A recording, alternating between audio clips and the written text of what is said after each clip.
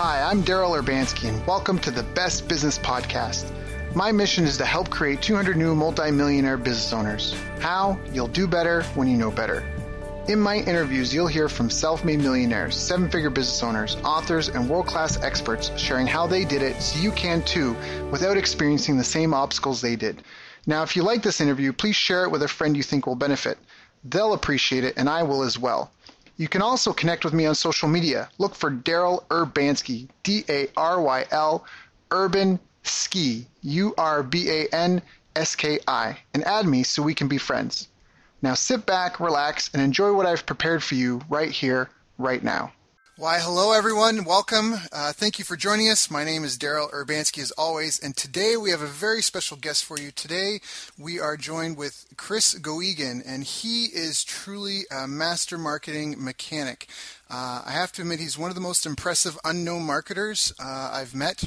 From the case studies that he's got, the results he's gotten his clients, the fact that he's Canadian impresses me. Canadian are such good people, so we connect on that. But also just with his uncanny and unselfish desire to help others. It really comes through when you get to meet him, and it's really impressive just how, like even myself, I've came here, I'm in Southern San Diego, fellow Canadian, just really helping open doors and make the proper connections. And so it's been very, very powerful.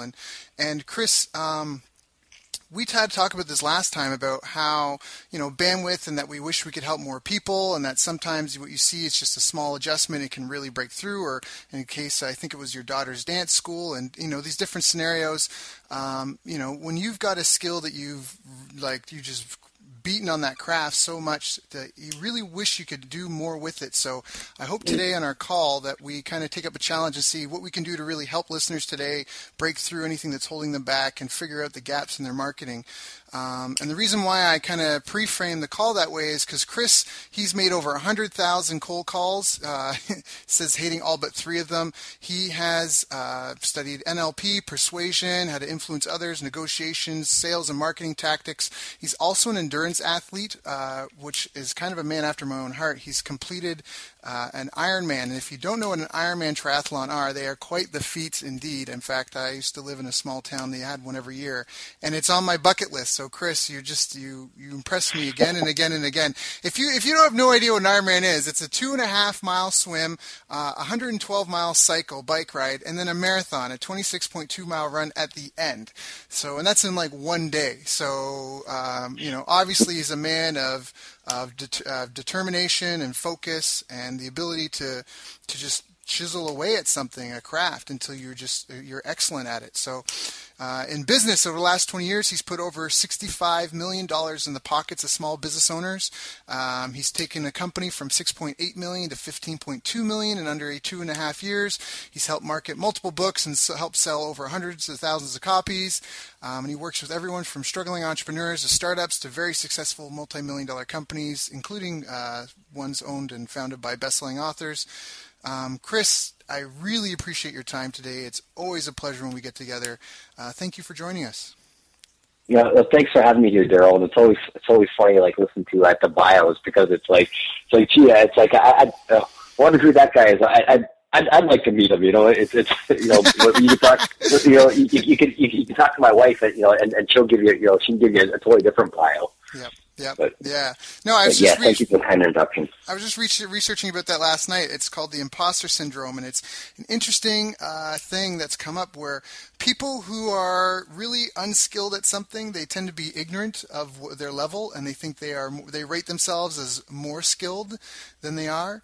And people who are really skilled at stuff, they overestimate others, if that makes sense. They assume if things are easy for them, it must be easy for everyone else, and so they tend to rate themselves lower. And so I know exactly what you mean, because sometimes you hear your bio and you're like, wait, I didn't accomplish all that. Did I really do all that? And and that's a good thing. I mean, just even the sense of having that quote unquote deja vu, it even just helps solidify the fact that you're really skilled at what you do. So, yeah, Chris, again, thank you for joining us. How did you even get involved in all this? I know your story a little bit, but can you just share it with some of our listeners? Kind of what got you, how did you get bitten by the marketing bug and get involved in business?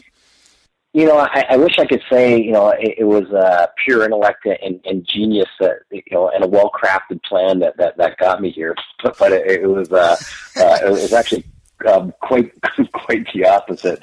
I started off as an engineer, and my degree is actually in mechanical engineering, and I worked at manufacturing plants. Worked at Ford Motor Company initially in Canada, and back then they're making big changes, and I had a ton of responsibility, and it was like there's this commercial on a long time ago, like cereal with Mikey, and it's like, let's give it to Mikey, he'll try it, he'll try anything. It was kind of, if you're under 30, you might not get that commercial, but if you're in your 30s or 40s like me, then you probably remember it. Anyhow, back in my days as an engineer, that's kind of what my life was like. I got thrown into the worst areas of the plant. Said, "Okay, Chris, go make it better, or by the way, you're going to get fired." So there's my motivation, no pressure. And no pressure at all, and so what it did, and I had some great mentors, along the lines that really helped me out. But what it did is it really taught me to go in to an area, find the problems, prioritize the problems of the biggest problems that will give you the biggest returns, prioritize them, find fixes, and then put fixes, short-term fixes to test, and then long-term fixes in place, and having like dashboards to be able to monitor and analyze things.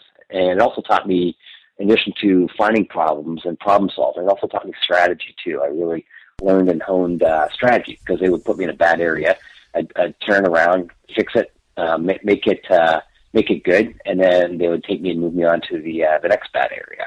And then and I also got like all new technology stuff that people were afraid of. So yeah, that's really awesome. I want to recap, because I feel like you just covered some really powerful things there. So obviously it sounds like you kind of crafted your skills, but in trial by fire, being thrown in with the wolves and sink or swim. But you covered some important steps. So first you reported that you dive into a department, you do a diagnostic, figure out what was the problem, what had been tried, what hadn't been tried. You would apply a couple of different solutions, and then you said that there was a dashboard, that you would set up a dashboard to report on the change.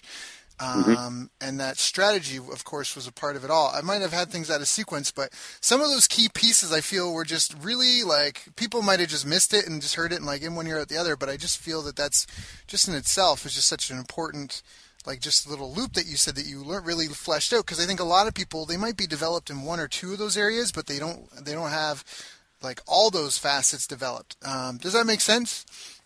Is that what you do every time? You would have to dive in first. Would you know the problem when you came in, or you would just know what the general symptoms were? You wouldn't necessarily know what the problem was, and you would do research first. How would that process unfold? Yeah, so they would say, "Okay, Chris, it's we want you to go work in the in the cylinder block line, and the quality really sucks. Reject rates are high." And go work with Herb, the engineer over there, smart guy. Go work with him and get things figured out. And then we would have some data to look at, but it would always start off with just like a general overview of what the problem was, and then I would have to just start peeling the layers back, finding out, okay, where's the most expensive at, where we're getting the worst efficiencies on. And then understanding the part and how the part's made, and then understanding that, well, if you fix things upstream, it's going to help things out downstream. So downstream, if the problems are showing up downstream, well, it's a lot of times it's not the downstream problem. It's when you fix things upstream, all the stuff down the road goes away. Right. That's a theory from a book. Isn't there a book called The Goal, or was that Bottleneck Theory? Do you know what I'm talking about? Maybe. The Goal by I was actually one of the first books that I read many moons ago. Yeah, it was identifying Herbie, the bottleneck. So what that whole process did is that it's one of the biggest things I do with clients these days is just go in and they'll tell me what the problem is, and then I just start peeling layers away, and to find, like all the problems, and then usually from all the problems, and this was, I realized this, 27 years ago as an engineer, it's like that, you have all these problems, but you've really got, 3 or 4 are the really big problems. Right. And what you do is you prioritize those and work on those first. And then you keep going down you can solve those, lock those down, and then you go down the list, until you're at a happy point. So, and the other thing in my days as an engineer is, talking, so it's like, I get the things, humming in the, on the cylinder block, and then they would move me over to like the crankshaft or, pistons, or, just from one area to the other area. So what it really taught me is that, the principles are all the same, of making parts, even though the different steps are completely different. The process is the same. It's the exact same principles. So it didn't matter, when I moved from Canada to California, and I was working on like designing and manufacturing of bearings and things, going like, space station programs, Hunt for October submarines, bicycles, etc. It's like it didn't matter that it was a completely different part than engine parts. The process and the steps, the principles were exactly the same. So making a widget, so I replaced the product with like a widget, and the thought process stayed exactly the same, which is very similar to marketing. It's like it doesn't matter which marketing, the principles remain the same for all of them. Right. Got it. Yep. Sorry, keep going. I don't mean to interrupt. I just want to encourage you on your path. That's right. That there's usually, if you feel really frustrated, you feel like you have 20 problems. When you look at it, you actually only have 2 to maybe 5 problems. You don't really have 20. And usually the problems aren't at the place where you're looking for them. Like when I was training for Ironman, I was having serious knee problems. At a point where, and I never had knee issues or anything like that. I've been very fortunate there. But I was having, about a level 9 on a scale of 1 to 10 pain, and it's like, I'm like considering pulling out of the Ironman. Yeah, it's not no, and especially like my motivating reason for doing it was I'd lost my dad to cancer, and I was doing it to raise money for cancer awareness and fighting cancer.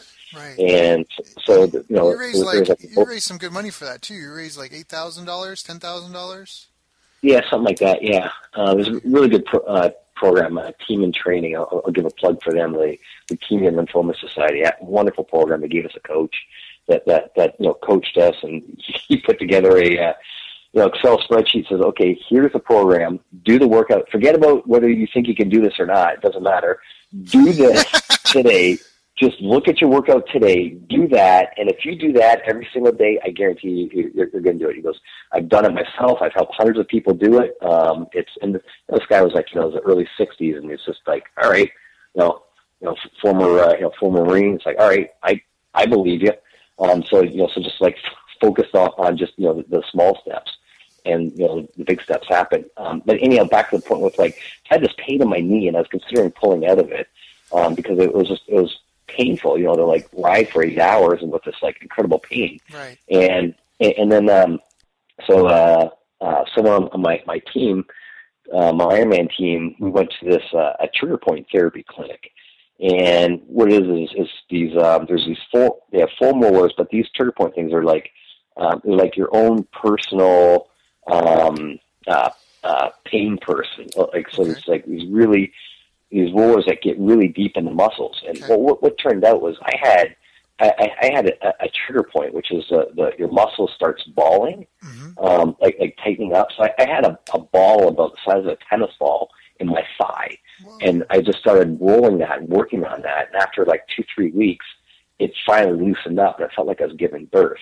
And I mean, it hurt, and I was like in tears, and it felt so good all at the same time. And my wife will laugh at me when I say that. She's like, you have no idea what it's like to give birth. It's like, well, I'm a guy, I don't. You're right, but it's like humor me, all right? Right. So so like I got on that trigger point, and then my knee pain it released, and it went away. So it wasn't, if I focused on the knee, it wouldn't have been fixed. The problem was somewhere else. And same thing too. It's like I'll get like ankle pains, and I know that I've got trigger points in my calves.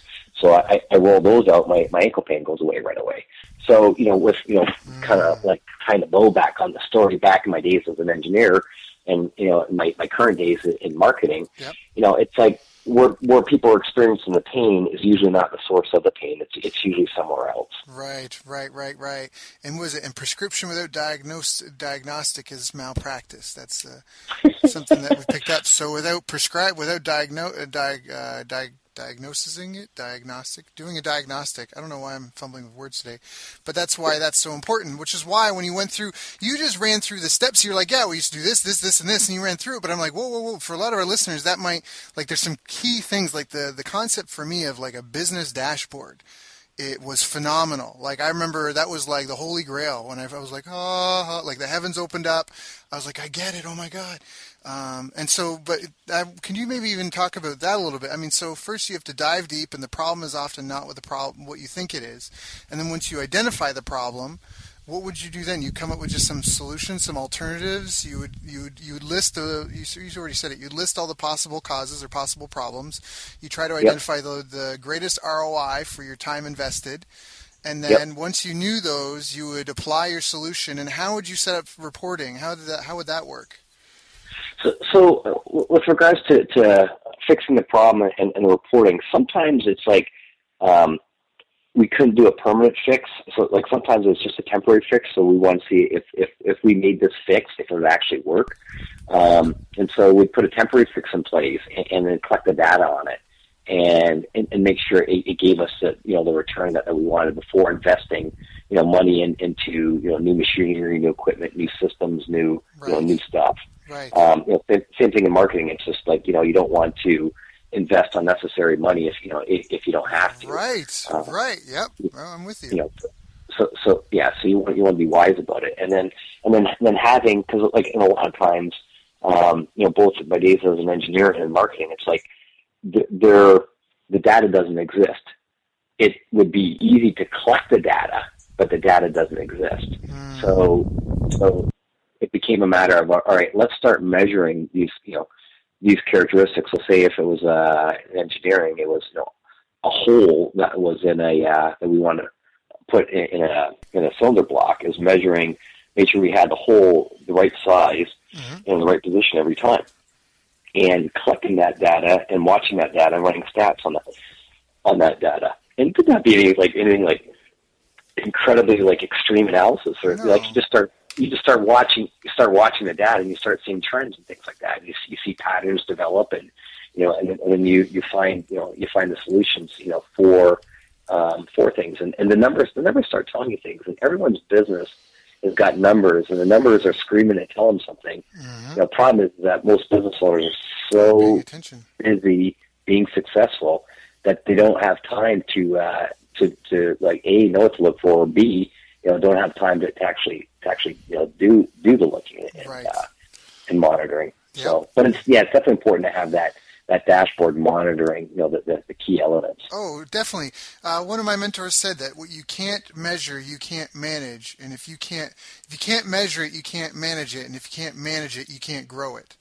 And that's where, when I first heard about the business dashboard, it was like the heavens opened up, and I was like, oh my God, it's like a car dash for your business. How much fuel do we have in the tank? How fast are we going? Is my engine light on? It was just this huge aha. And I'm not even going to try to profess to be like I've mastered it by any means yet, but no, I just think that's a really, really powerful insight.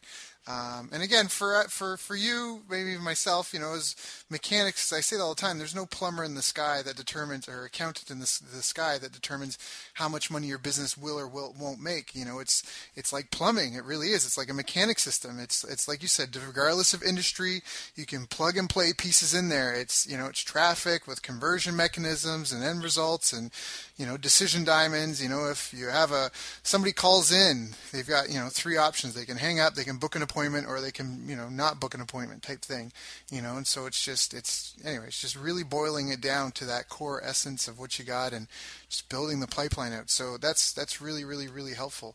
Did we miss anything? I just got so excited about some little details, but did we miss anything there? I think we kind of went through it from diagnosing the problem to listing and prioritizing the possible solutions, applying a temporary solution first before you go and, drop your bank on it. And even if it isn't a problem, even if it's a problem that doesn't exist, like a new marketing campaign or a new product that you're trying to launch or something like that, that's apply a temporary solution, get some data, some results first before you make it permanent, and then set up some sort of measuring and reporting on the performance of it.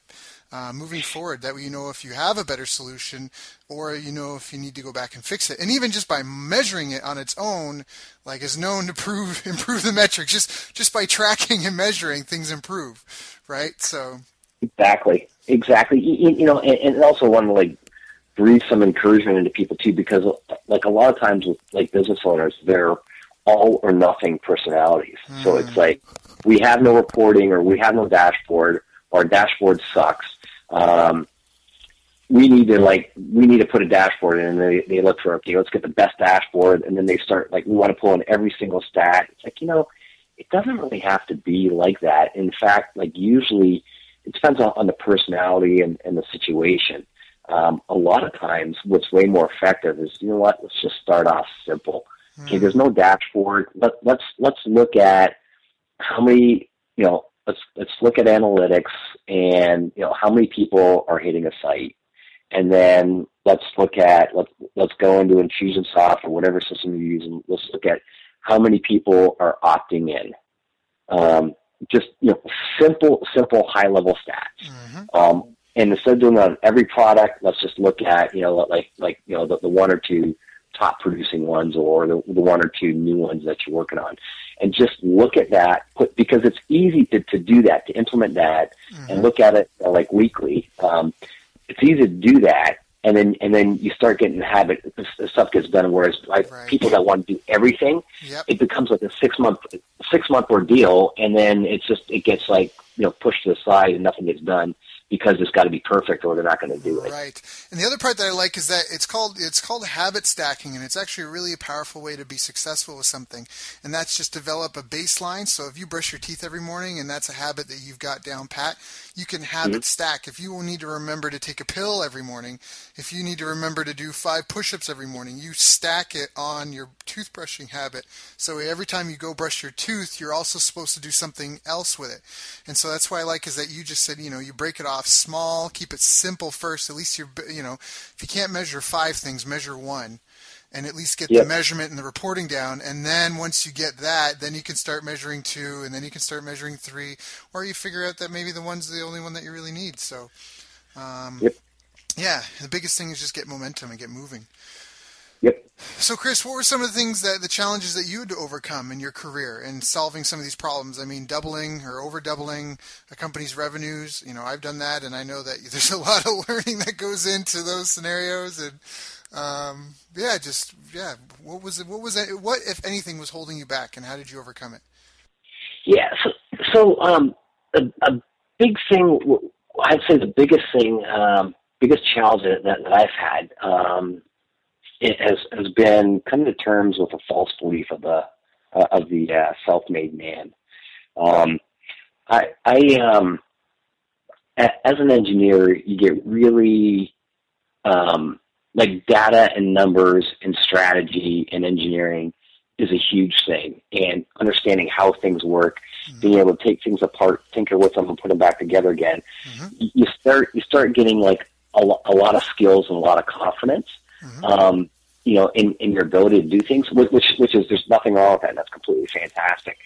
And then when I left engineering, I went into sales and commission-only sales, and was really bad at it at first, and then got really good at it and built sales teams and stuff. With sales, it's numbers and knowing why people buy, knowing the emotional and psychological reasons of why people buy, and the values that that they use to make their decisions off of. So when you combine those two things of data and numbers and understanding how things work, being able to take things apart, and knowing why people buy, you can start getting a false sense of self.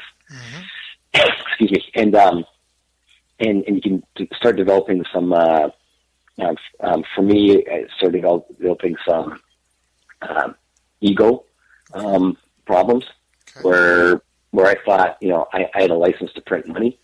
Because it's like when you can look at a problem, dissect it, figure out, what's wrong with it, and then when you know how to like take something, re-engineer it, and sell it to somebody, it's just like I can go anywhere and do anything, and right. I can make anything. Pick an industry and away you go. Right. I know the arrogance you speak of. So I said, the biggest challenge for me to overcome was coming to terms with the false belief of the self-made man. So like I always heard and was always told, if it's going to be, it's up to me, and be the guy, the man, the leader, be the guy that makes things happen, make it happen, be amazing, do something great. So I'm thinking, all right, well, if it's going to be, it's up to me. I just need to do stuff, get stuff, apply these skills, and I'm going to be a smashing success everywhere. What happened is, with that being my view, I tried and I had no problems outworking a lot of people. I always, tell people, like in hockey, one of my favorite places, I'm not a big guy.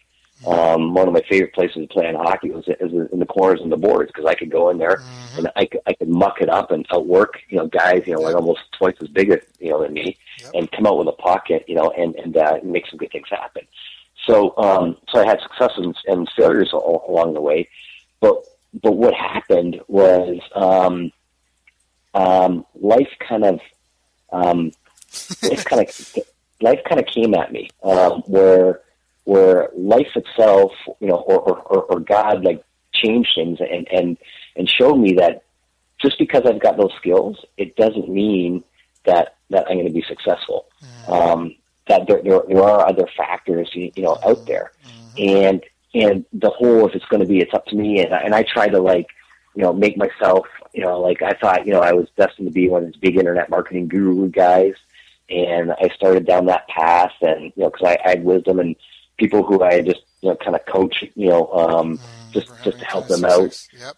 They had great success, and they're like, oh my gosh, I've been through Brian Tracy's programs, and I've been through this guy's programs, I've been through, Zig Ziglar, I've been through like all these programs, and yours was like, the stuff that you said, it hit home. Oh my gosh, it's like, I made, from the cup of coffee we had, I took that thing, I went home, I implemented it, and and I got a $20,000 deal that I never would have had without that. Yep. Oh my gosh, and so it's like you need to be an internet marketing guru guy. Right. So so I started like fashioning myself off of how these internet marketing guru guys, how I perceived them to be in my mind, whether they're actually that or not, I have no idea.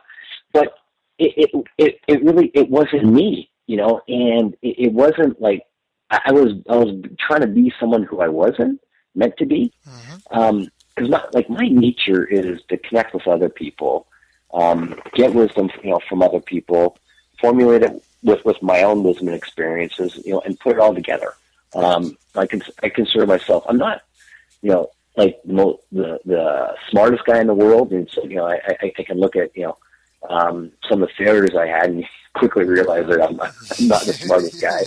But it's like I consider myself, I'm a good student, a good learner, and I'm a good implementer and tester, and really good at observing and collecting and analyzing the data on things. And and so it's like I had to come to terms that for me, it's not about personal greatness.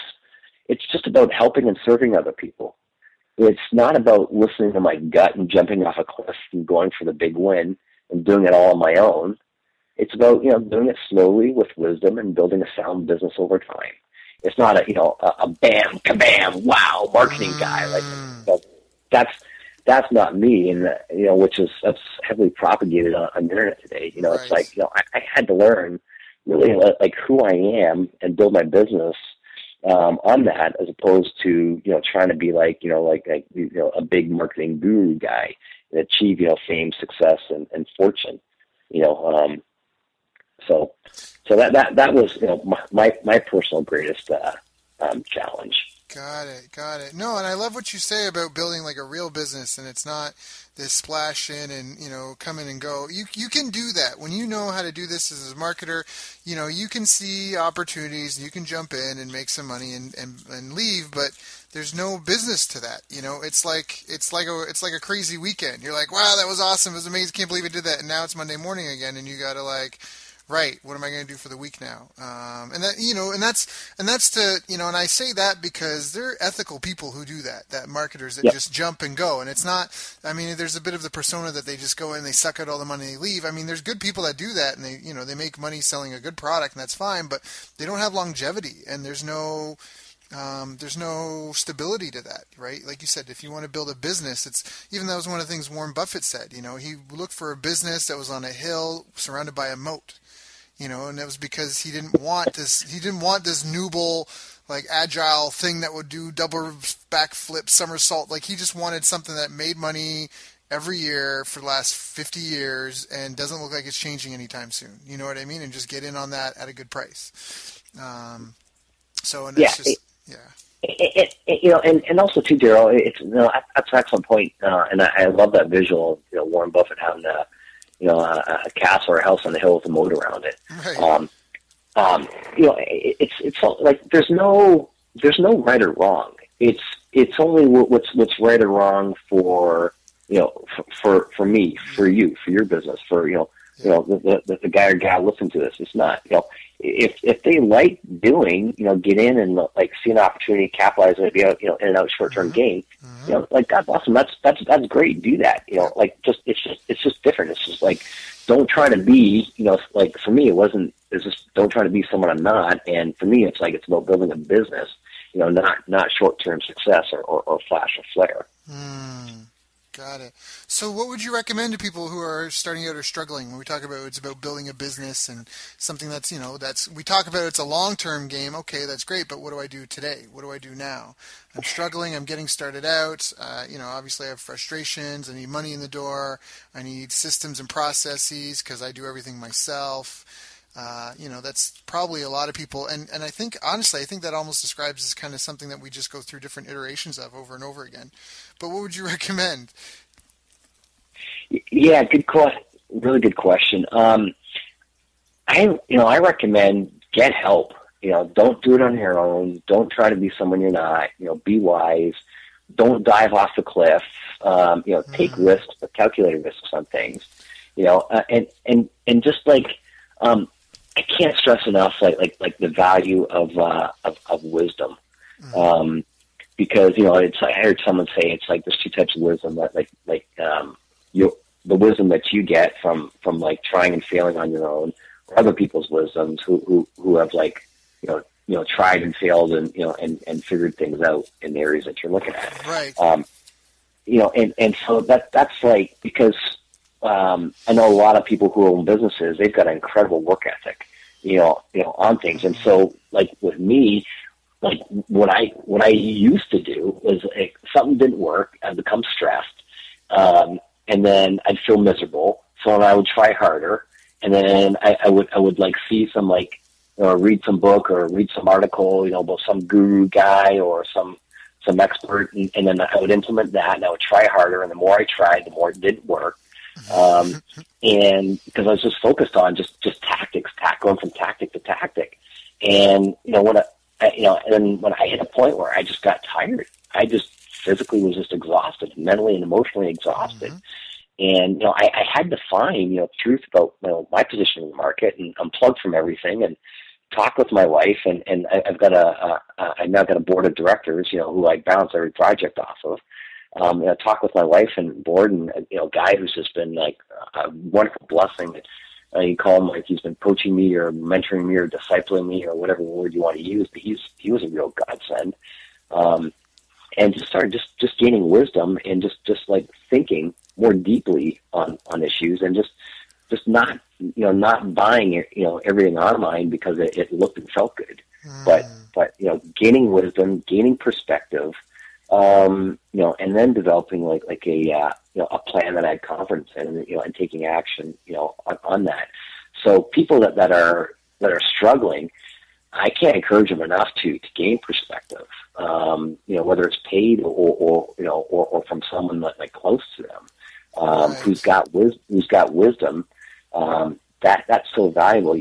Like there's all sorts of situations, where, because the solution situations depends on where they are. It's like for instance, like company I'm working with, they're about doing about $2.5 million a year in sales, and their goal was 5 years to double their business, get to 5 million. Well, we put together a plan and a strategy where first year we added about helped them get 40% increase in business, or about $1 million in revenue. Contrast that to another company you're working with who is they're frustrated. They were frustrated and struggling. They're a $20 million company. Identified one of the divisions that was doing $3.5 million, and the strategy for them was not to add 40% increase, but it was to take them from $3.5 million to 30 million, because the opportunity is there, but much different strategy.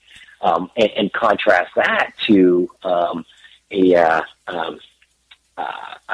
coach that I work with who helps train Olympic athletes, and helping their business go from like, I need some business is really good, but I want some more cash flow right now, and some longer term some changes. So all three of them, I could go on and on. From hundreds of clients I work with, I go on and on about all different situations, but no two situations have been identical. And so it's like, how can you go online, read, get some course, and know what's right for you. Now, I understand there's times where it's like, I just need to know how to get traffic, so let me buy a Facebook class or something like that, or I need to know how to build a funnel or develop webinars. That's fine, different situation. But if you're struggling with something and it's not working, gaining wisdom and perspective is so important. Yeah, no, I'm wholly on board. You do better when you know better, and it's funny because what you talk about, you mentioned Olympic athletes. Again, I've been fortunate enough, when I was in martial arts, I got to train. I myself didn't compete at the World Championships or anything, but I got to train with a lot of guys who did go on to win the World Championships, and a couple of guys have gone to the Olympics for judo. And one of the things is like when we just what it takes, like when you say about getting perspective. That's one of the things they call it, controller and android. And so basically what these guys would do, if you're going to go compete at the World Championships or the Olympics, first thing you do is you work with your coaches. You get a couple of coaches, and you and your coach, you obviously have a main coach and the other coaches, and you go and you look at who all your competitors are, and you analyze yourself, and you analyze people who you think are your highest competition, because if they're any real competition, they're not going to come out of nowhere. I know that's like the what is it, the Karate Kid story, right? You come out of nowhere and you go and you win, and that kind of happens, but for the most part, most of the competitors, they're on the map. So you take a look at everyone, and then you get your panel of coaches to come up with a strategy for you, a training plan and a game plan on tournament day. And when everybody signs off on it, you just go into Android mode and you just drill it. You just implement it. No more doubts, no more fears, no more what if I could change that? Maybe this is better. You just drill that and get your 10,000 reps in, and you just go. And then when you show up, the goal is that your plan was better than their plan, and that you just stuck to it and implemented. Just what you said about the triathlon. You had a coach. He made a plan. He just said, just wake up every day, just take the next step. Just wake up every day and just take the next step. Don't worry about how you're feeling. It's funny because I'm reading this book. It's called The Chimp Paradox, and it talks about how there's you have three brains. There's your human brain, which is the logical, rational self. Your chimp, who's the emotional, larger part of yourself, and then you've got the computer, which is like breathing. You don't even think about it, and just ignore the chimp, ignore the emotion side, forget how you feel about it. Just get up and just do it. You'll be amazed. And anyway, so it's great. It's great advice. If you're struggling, this is something else I think is really powerful to articulate. Excuse me. And that's like, even the people listening to this right now, this is a magical thing, the fact that you can hear my voice right now. And, and that, A, one, it's not live, and B, the fact that wherever you are in the world, that my message, this voice, this interview with Chris and I, us downloading our brain to this audio recording is being able to be sent to you. Back in the day, when someone had a problem, the only way they could find a solution was ask their friends and family, any educational, like any of their professors that they had around them, or go to the library. Like, that was it. Like, you had your knowledge and experience, you had the knowledge and experience of people around you could ask, and then you had the library. But now we're able to tap into world-class experts. And so if you're struggling, if there's anything at all that is a problem for you in your business, I guarantee someone has solved that problem or one extremely similar to it.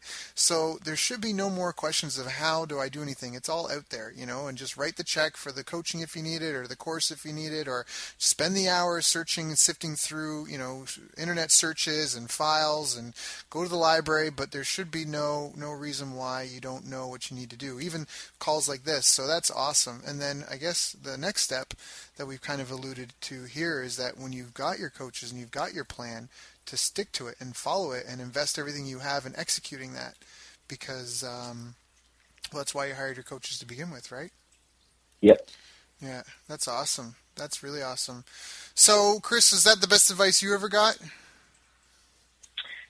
Actually, best advice I ever got is to listen to my wife, to lend a keen ear to my wife. It's funny, but because it's my personality. It's like, you hear that saying. There's people who see the cup as half full. There's others who see it as half empty. Well, like I see the cup as as half full. Like I see problems and opportunities, and it's like, man, okay. Wow, look what we can make this thing become. And so I'm very good at seeing the upside on stuff. Well, I said there's two types of people. Those cup are half empty, those half full. Well, there's actually a third type, and that's my wife. My wife is cup. I don't see any cup. Show me the cup. And so we butted heads for a long time, because I would bring something up to her and it'd be like, what, you're just negative. She'd shoot it down like right away.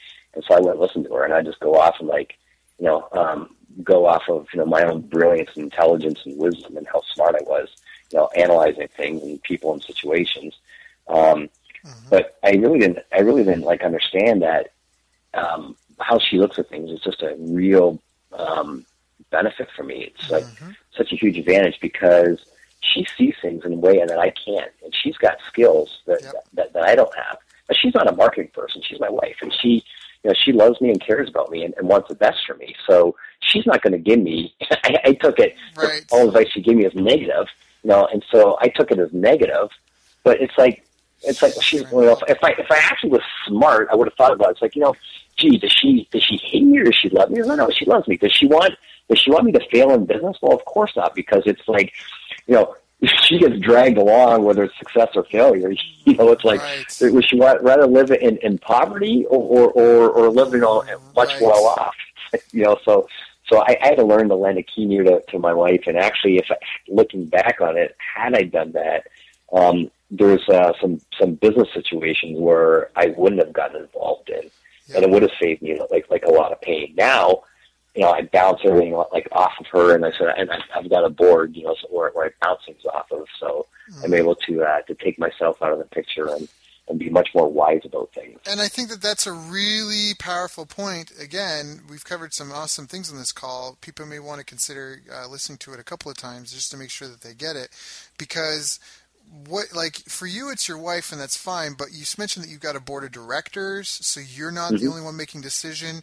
You mentioned that you also take your wife's point of view, and it's a drastically different point of view than you yourself. In fact, she's not even coming from the same perspective. And that is just one of the most powerful things, because our brains, we are hardwired to take snap judgments and go from our gut. And sure, there's valid reasons for it and why we can trust it if it's within our expertise. But there's also just the common knowledge, and that you can be too close to a subject. It's so powerful just to find another outside opinion. That goes back to even the imposter syndrome I mentioned at the beginning of the call, where they notice that people tend to rate themselves. Like when you're too full of yourself, that's when, what's that saying? Nothing fails like success. right? Because you just get ahead of yourself, and then you're just, you've kind of gone with the wind, quote unquote, where exactly what we said before. Hey, I'm unbeatable. I've generated these millions of dollars, and I know the formulas, and you do this, do that, and everything just works. And it's not necessarily always that way. It definitely helps, but I just think that there's really solid principles, and the reason why I've been stopping to shine light on these, Chris, just so also our viewers or listeners understand, is that habits are really, really, really important. In fact, most of your success is based on the habits you have or don't have. Are you educating yourself? Obviously you are, because you're listening to this. Do you take that education and apply it to action? Are you constantly doing outreach and expanding your network? Are you trying new things? Are you experimenting? Are you looking for answers outside of the box? Like, are you thinking laterally? Are you seeing something someone's doing in a different industry and testing if it could work for you in your industry and maybe revolutionize it? So there's just a lot of key things here that I just mentioned, again, just from the beginning, the diagnostic procedure to making a list and prioritizing if possible solutions, applying a temporary solution and getting some data before you jump all in, creating a dashboard to monitor, to measure and track results, having a panel of experts, to not be the one-man show, to seek out guidance if you're lost and concerned, to look for, to seek out and to enjoy differences in opinions. Because I know myself, if you've just, have a bunch of people that are drinking your Kool-Aid, and they can even have your best interest at heart, but if they just agree with everything that, they don't want to let you down, right? That can be one of the hardest things to get, is an objective point of view, an objective perspective, someone that's not, that isn't afraid to challenge you or question you or see it a different way. Really, really, really, really powerful.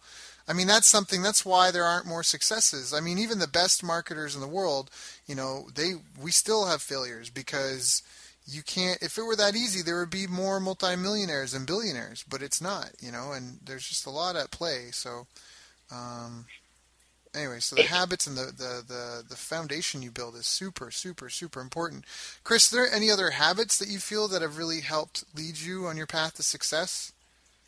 I think, Daryl, I think the ones that you just laid out, like those are, are pretty much all of them. Studying, learning, having discipline to being disciplined to do things on a regular basis, whether I feel like it or not. Side note, like with Iron Man, like talk to people, it's like, oh my gosh, that's so impressive. Wow, I wish I could do that. I think it's like some amazing thing. It's like, really it wasn't. It's like, my wife came out, met our Iron Man team, and she was like, these people are doing Iron Man? It's like, it's like, some of them look like they should be Weight Watchers or something like that. It's like all it is just being disciplined to do the daily activity, and a lot of daily activity is boring, and just doing the stuff whether you feel like it or not. And then 8 months later, here I was completing an Ironman, pain-free, injury-free. And so it's like anybody can do an Ironman. Anyone can do things, but it's just a matter of just having the right discipline. So, the key things, studying, learning, discipline, prioritizing what to work on, and then working on things, and then analyzing your results. Yeah. The problem with this, though, Daryl, here's the biggest problem with this. One word with this: boring. This stuff is boring. Like people is like, oh my gosh, you did Iron Man. It's like, I want to do one. And they want to be ready in a week. It's like, or it's like, wow, Daryl, you help guys build 7-figure funnels. Oh my gosh, I want to do that, and I want to do that this week. I don't have a product. I don't have any skill sets. I haven't done anything in the last 10 years to really give myself, so I've got something of value to offer, to people. I haven't got my nose bloodied in the trenches, learning and crafting and refining myself. It's like, I want to be rich next week. Yep. It's like pitching a story where you can get rich overnight is much more exciting. Or, I see clients jumping on bright shiny object bandwagons all day long. It's funny because and forgive me if I'm taking off on a tangent here, but the stuff that we talked about, it's boring. As opposed to, when I'm working with clients, they buy into the pipe dream, of being sold, that's being sold everywhere. Like I got a client, his last business, he built from scratch to $600 million. That's pretty significant. 600. I've never built a $600 million company. So this guy, he's a smart guy, you know. And after working with him for, you know, 2 years, he said, he goes, Chris, you know, I'm really beginning to realize that the stuff online, it's not as easy as it looks. You know, it's like the message I hear is like it's easy, and I'm gonna, you know, if we're not making like $100 million within the first 30 days, we're losers. And it's like it's a message that you know I've been preaching to them all along, and like so clients they'll buy this pipe dream, you know, it's being sold everywhere, and instead of like approaching and working smartly on stuff. You know, it's funny because I have to spend their good money on convincing them of spending their good money on helping them make money. You know, it's like instead of like, you know, like them buying into things, and they're buying into the shiny stuff instead of this boring stuff. And then they insist on bright, shiny objects and false beliefs, and then they fail until they're ready to listen, buy into, you know, better approach that can produce bigger returns, and work on, you know, these things that you know, like you recap so eloquently. That's really, you know, like help, that'll help people. And the interesting thing is that when you work on the boring stuff, you fast forward a year, 2 years from now, you will greatly outpace and outdistance the guys that are just like going from like shiny object to shiny object. Yeah, wholeheartedly. And in fact, that's something that we should maybe, I don't know, there's no real set time for these calls. So, I mean, it's just about delivering value. And I want to make sure that we talk a little bit about kind of what you're doing these days. But I think this is a really important point because that's, again, it's the same thing to take the same example. You're looking to run an Ironman. You're looking to swim 2.5 miles, cycle 112, and then jog 27 miles afterwards. So what do? You jog a little bit, and then you wake up the next day, you try and jog a little bit further, and the next day you try and jog a little bit further, right? Obviously without killing yourself in training, but it's the same thing in business. I mean, there's only 3 ways to grow a business. That's to get more customers, to sell more to those existing customers, and to sell more to them more frequently. Get people to buy from you, get them to buy more often, and get them to buy more when they do buy. And the thing is that there's just 101 different ways to do that. And it's every day waking up and just hammering that craft. You know, how are our sales? How are our refunds? How are, you know, testimonials, complaints, and repeat, and the different strategies and tactics, whatever tools you're looking to apply, or whoever strategy or whose approach or whose philosophy. It's just about daily, just drilling that in. And I know, it's just not the shiny object. That's what we want. Right? The grass is always greener. We want to find the bigger, better, easier, shorter way, but there's just nothing. There's nothing. There's nothing wrong with the way people have been making money. That's the thing that I come across the most for me. People that want to do something new. No one's ever done this before. It's going to be amazing. And sometimes you're like, yeah, that's great. But also you have to also remember, the pioneers got the arrows, the settlers got the land. You know, and it's that whole concept of just sell what people are already buying, because I can come up and, you know, and we want new innovations, and by all means follow those passions. But when you're looking to get a business up and running, it's just really easy to go into a market, or if your business is already up and running, to look at what your competitors are doing and at least just do that as a baseline to get cash flow coming through, right? Getting in and a model from. I'm going on my own tangent now, but I just think that it's just these get rich overnight. It's not an overnight thing. There's a trapping of success too, and that's why I think it's important people choose to do something they love, because even, again, say world, like Olympic level, you go to the Olympics and you compete for anything. You're not going to like win or lose and then decide to take time off. Like, it's just, you're not going to go to the Olympics for ping pong and then the day after the Olympics be like, oh, all right, I'm going to take up tennis now. Like, you just, you know, because habit is so ingrained in who we are and what we do in our lives, and that 24 hours every morning, well, all we have is 24 hours, how we use that. And so if that's the magic, the secret sauce is just waking up and using your 24 hours better, and then having those habits. But then there's the trapping of that. And I think there's some people that purposefully, I know myself, sometimes I lay off the gas because I'm almost afraid of becoming trapped into being someone, if that makes sense. If I do it and I sell a bunch of those, now I actually have to do this. Now I've got to fulfill on that. Oh, look at all the responsibility and pressure on me. But I think a lot of it is mindset and psychological fear. But if people are really looking to break through and grow their business, I think we really gave them the formula today. I mean, in a few different ways, and how to diagnose their problem, apply the solution. They know they can turn to yourself or myself if they have questions, or anybody else to get help. And just really focusing on that, on those fundamentals every day. Chris, yep. We're supposed to ask you about a book and a quote at some point in time along this call. You got anything for our listeners?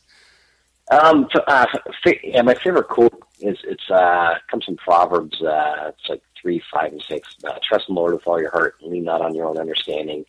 Look to Him in all you do, and He'll direct your path. Because it's been like a guiding light for me, because it's like I like predictable, and pretty much every situation I've been put in has been unpredictable, and learning to cope in uncertainty has been a real challenge for me, because like I said, I like predictable and I like to be in control. So learning how to function in uncertainty has been a personal challenge that I've had to work with over the years. Favorite book. It's funny. I don't really have a favorite book, so I'm going to give you a few. Well, actually, I do have one favorite book, and I'm going to give you like a few first before I get to my one favorite book. Sure. Why People Buy by Guy Baker is absolutely fantastic for if anyone's doing actually any type of sales, whether it's online, especially if you're doing face-to-face sales. That's just brilliant. And then another book is Sell, Little Red Hen, Sell by Jeffrey Hansler. Okay. And that so smoothly, succinctly, and entertaining tells like the emotional triggers of like why people buy things. And the part on when I read about like values-based selling, and it's not values the way we would traditionally define them. When I read that, it was like a whole new world opened up to me, and it's like that made it like really, really helpful to like, go into any market and know how to sell people stuff. Og Mandino, pretty much anything by him is just such an awesome storyteller. Yeah, he's such a good, yep. And then my all-time favorite book is The Little Mouse, the Red Ripe Strawberry, and the Big Hungry Bear. What? The Little Mouse, the Red Ripe Strawberry, and the Big Hungry Bear. I've got 4 kids. My youngest is a boy. He's 3.5. All four kids have loved this book, and I absolutely love reading it. It's just so much fun. It's just I think that's like probably my all-time favorite book. You get nothing out of it except for entertainment. Oh God, I got it. The Little Mouse, the Red Ripe Strawberry. I've got it up out here on Amazon, and the Big Hungry Bear. That's awesome. It's got a ton of reviews. People seem to really love it. Oh, that's awesome. And then the other ones it was Why People Buy? Is that Guy Baker, or was it Paco Underhill? No, Guy Baker. Got it. Guy Baker, Why People Buy. And then the other one was... Sell, Little Red Hen, Sell. Sell, Little Red Hen, Sell. And, of course, anything by Og Mandino. Yeah, and Sell, Little Red Hen, Sell is by Jeffrey Hansler, Hansler. And then Og Mandino is kind of a strange name, O-G. And then last name, Mandino, Mandino. Those are great. Yeah, those are great suggestions. I actually haven't read Why We Buy. I'm going to buy that right now. It's funny, my landlord came by and he was like, you can't possibly be reading all these books, can you, Daryl? Because it's like every day I got something coming in and I'm like, hey, the book you don't own you can't read, and the book you don't read can't help you.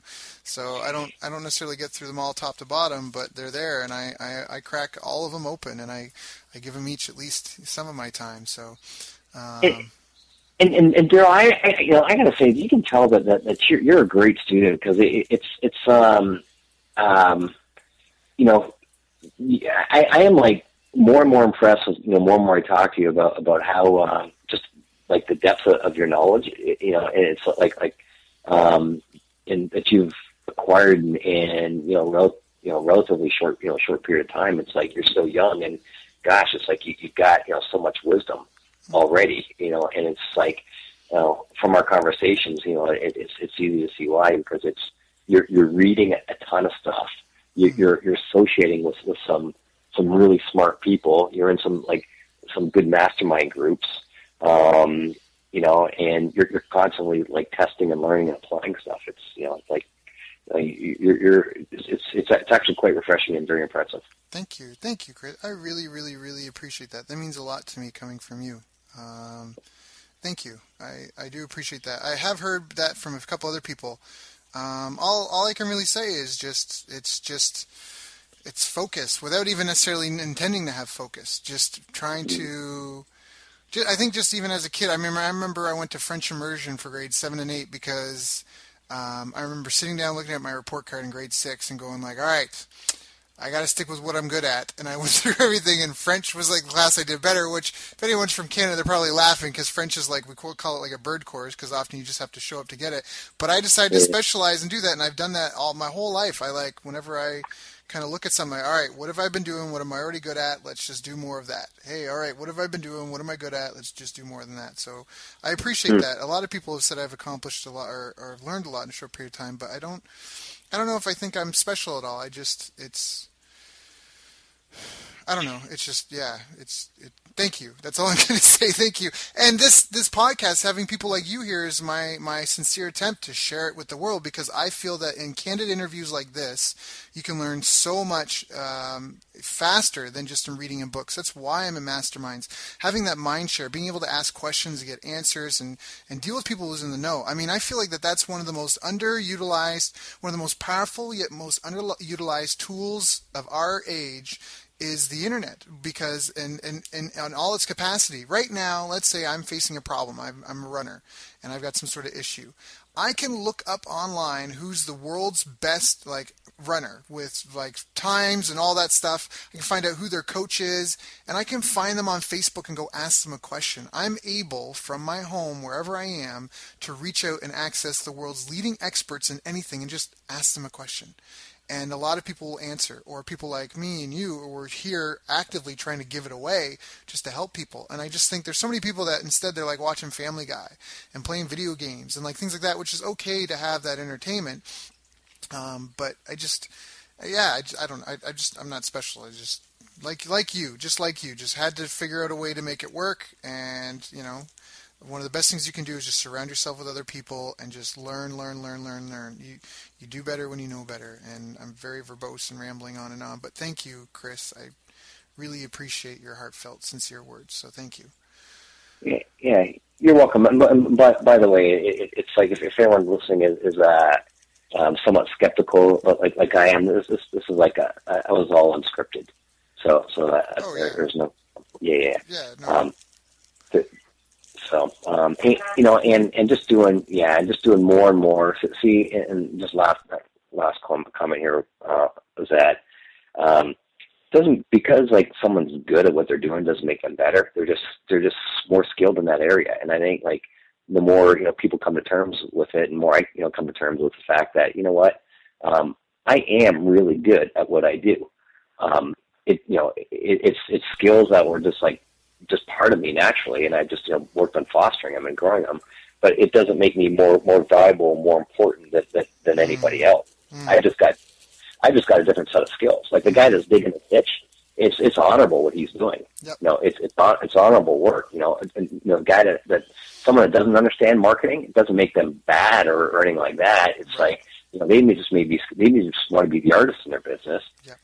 And that's their giftedness, and so it's just using complementary skills to help people advance. That's all. Yeah. So. No, I agree wholeheartedly.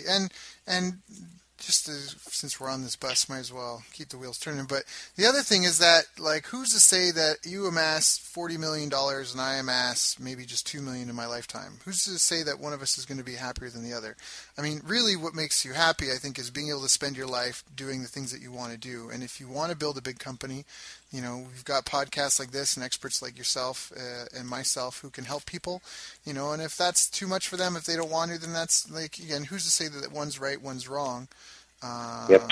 That's exactly it. So, but in today's call, I really do encourage people who've listened to this to listen to this call a couple of times and take note of anything, because again, like you said, it's almost kind of boring. I mean, once you know what works, it's just a matter of doing it, and that's, I think, where I think that's part of where we fall short, is when we have our successes multiple times in a row, and then we let it get boring, if that makes sense. Because when your mind starts to drift, you're just doing routine, formulaic stuff. Sometimes the money stops counting. I remember when I was in Tokyo, I was making what I thought was phenomenal money at the time, but after a while, the monotony of what I was doing just became too much, and so I moved on. So, not to say that this is that. That's why I think we like to do client work, because it allows us to get involved in different projects and apply the same skills, but just in different scenarios: fresh faces, fresh people, fresh problems. Yep. So, Chris, what are you working on now? What are you really excited about? I've been playing some really big markets, and it's been a lot of fun. I've worked, in I think it was like 71 different industries, but I think that was last count. I think it's probably like closer, like about 100. I've been playing in some really big markets and in things that I'm really interested in, which is like personal health, and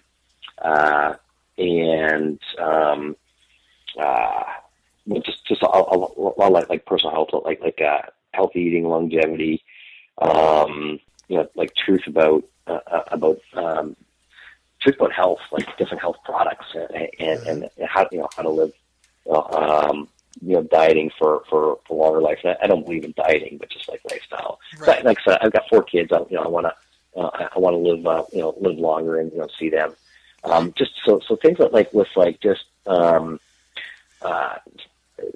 not making a quick buck projects, but things that have lasting impact on people, whether it's helping them with financial situations, leaving legacies and priorities to people behind them, and helping people have relief, over whether it's like physical pain or emotional, financial.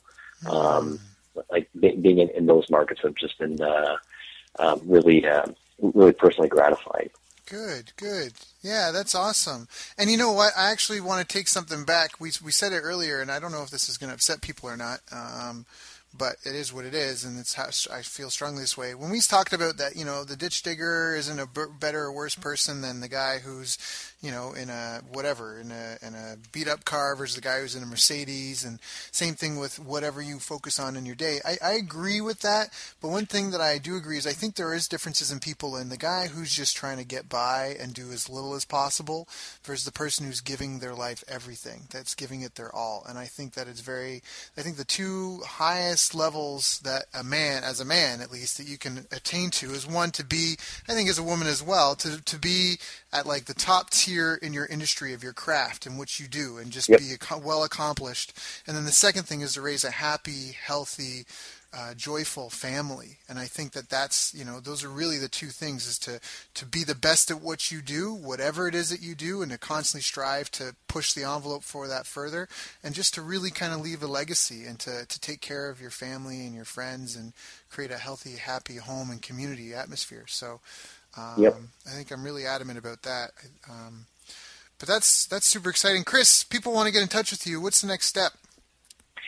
They can always come by my website, and I don't know if there's going to be a link for it or not, but it's Chris Goegan, Goegan, chrisgoegan.com, and there are a couple things on there. There's if they go to /win, or there's a tab on there, there's a place where they can get we can just have a free consultation, just a free chat, really is what it is. Talk about their situation, and then and some things that possibly help them. The other thing is got a special report at chrisgoegan.com /special-report, where it just helps just a lot of things that I've come across. It just gives clarity and wisdom and insight on a lot of common problems and issues, and solutions from the trenches on things. Got it. The other thing is that they can always reach out and email me, Chris at chrisgoegan.com. Sure. Good. So we've got Chris, CHRISGOEGAN.com with a special report just with his tools, tips, strategies, and tactics in it. And that's at chrisgoegan.com/special report, special-report. Or you can email Chris at, is it Goegan or Chris at Chris Goegan? Yeah, Chris at chrisgoegan.com. Got it. There we go. So there we go. Chris, thank you for sharing. Like I said before, these aren't scripted. There's no real benefit for you other than just being able to plug, your website at the end. I really do value and appreciate your time and sharing with the listeners. We'll never really know the impact we have had or haven't had, and so I just appreciate you coming on here, sharing your time and your wisdom with us, and just also thank you for helping me and being a friend. That's just, very. It's not commendable, but it's appreciated. Thank you. Well, thank you, Daryl, and thank you for allowing me to help. It's a great resource that you're providing. Thank you. Awesome. You've reached the end of our interview. Now, first, let me thank you for listening. I appreciate and respect you more than you'll ever know. And now I'd like to ask you a couple of questions. First, what 3 lessons did you just learn? What 3 aha moments just jumped out at you? Second, what can you implement for yourself and your business in the next 24 hours? Third, what can you give to someone else to help you with, or give them to just do it for you? Whatever it is, remember, taking action is the secret sauce to results. Now, if you think this interview would be helpful for a friend, please give them a link to it. It'll help them and it'll help me too. I'd also like to invite you to help me find out more about the challenges you're facing, your dreams, your goals, and how I can help you overcome what's holding you back. We both do better when we know better, and your success is my success. So please reach out and interact. You can visit our website, bestbusinesscoach.ca for Canada or California, where I'm from and where I'm living. You're welcome to also try out one of our paid programs. You can find us on YouTube, Facebook, and pretty much every other social media channel you can think of. You should also subscribe to the podcast, and if you're enjoying them, please leave us a nice review. It really helps. That's all for now. Once again, thank you. Take care of yourself, and remember, the world needs the best business you can build. And I believe in